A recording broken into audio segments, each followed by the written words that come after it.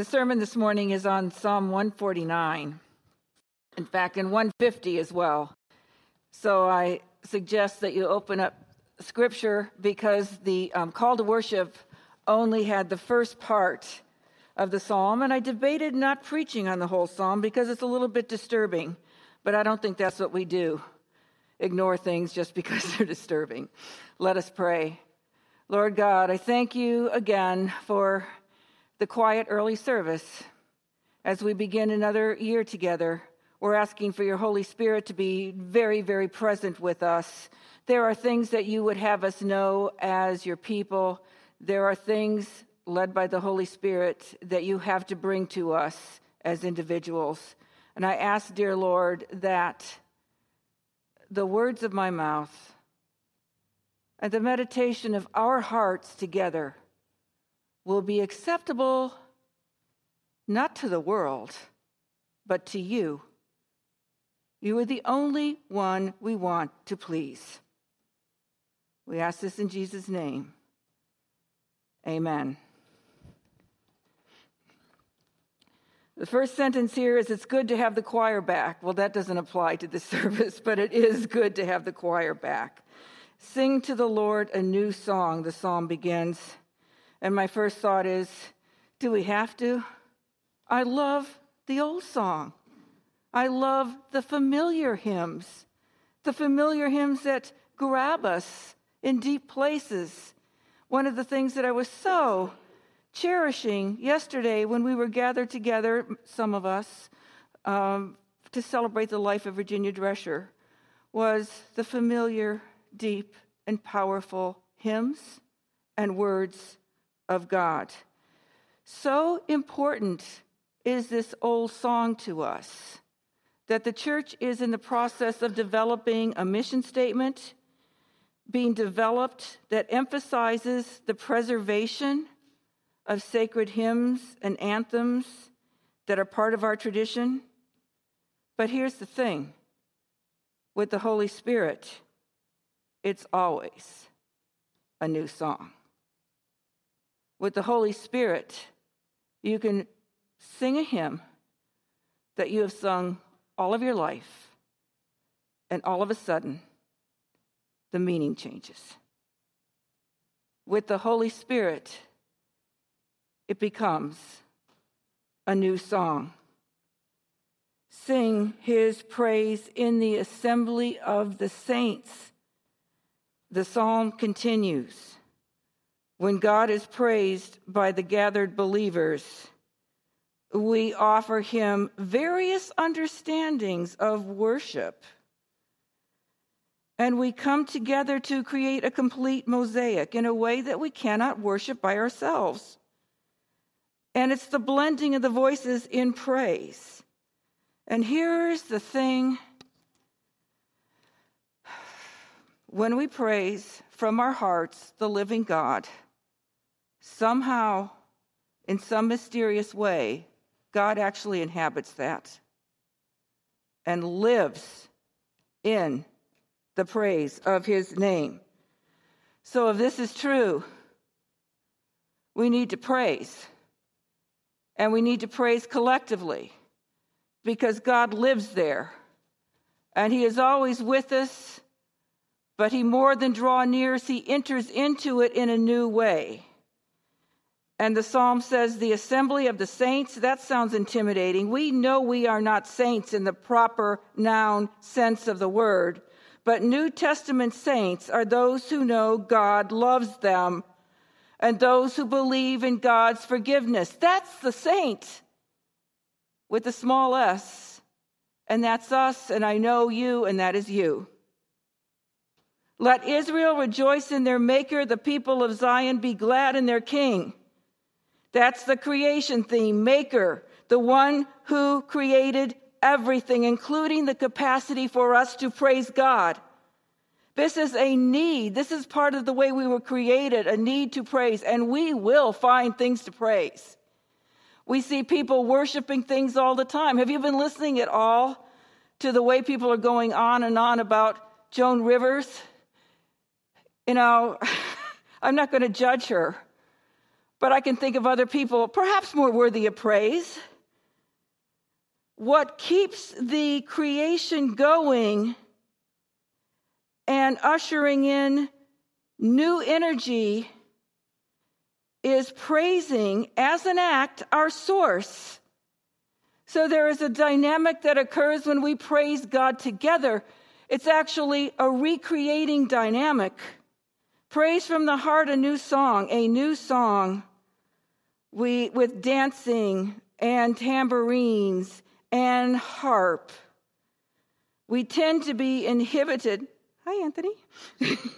in our movement and in our expression, and I really do, but that's kind of a Presbyterian thing.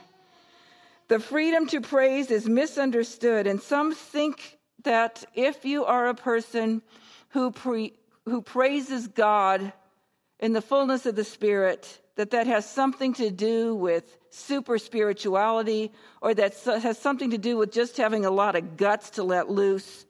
But true praise requires something else of us, and that's humility. Because getting over ourselves and our self-consciousness means setting ourselves aside. It's hard to praise God. Sometimes when we're really aware of who God is and what he's done for us, the praise is a little bit spontaneous, and it can be. But I'll be real honest with you. When people come to Christ, they can pray about needs. They can certainly pray about other people's needs. And people are pretty good about giving gratitude to God. But just all-out praise of God? It is so necessary, yet it's something that is not easily done. And it's something that is so part of the gathered believers' expression of worship. Psalm 150, which is the last psalm in the Psalter, and it's right after, obviously, Psalm 149, says, "Praise the Lord, praise God in his sanctuary, praise him in his mighty heavens, praise him for his acts of power, praise him for his surpassing greatness, praise him with the sounding of the trumpet, praise him with harp and lyre, praise him with tambourine and dancing, praise him with strings and flute, praise him with clash of cymbals, praise him with resounding cymbals. Let everything that has breath praise the Lord, praise the Lord." And we will be crowned with salvation. Actually, it says, "Crown the humble with salvation, for the saints rejoice in this honor." But there is a new song, which is transformation and regeneration, a power of God too strong to ignore, and it has to do with the uncontainable affirmation from his Spirit that God's love and grace are not only real, but they are for us. That is the new song. Uncontainable affirmation from his Spirit that God's love and grace are real and are for us. So what are these next terrible verses found in the psalm? Do we ignore them? It's 6 through 9. Do we say they're not in there, that they're not important? We just need to be clear about what they are.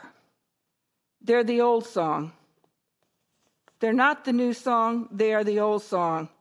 And the verses, I'm just going to summarize them, say, "May the praise of the Lord inflict vengeance on people, punishment, bind them, put kings in fetters, carry out sentences. This is the glory of the saints."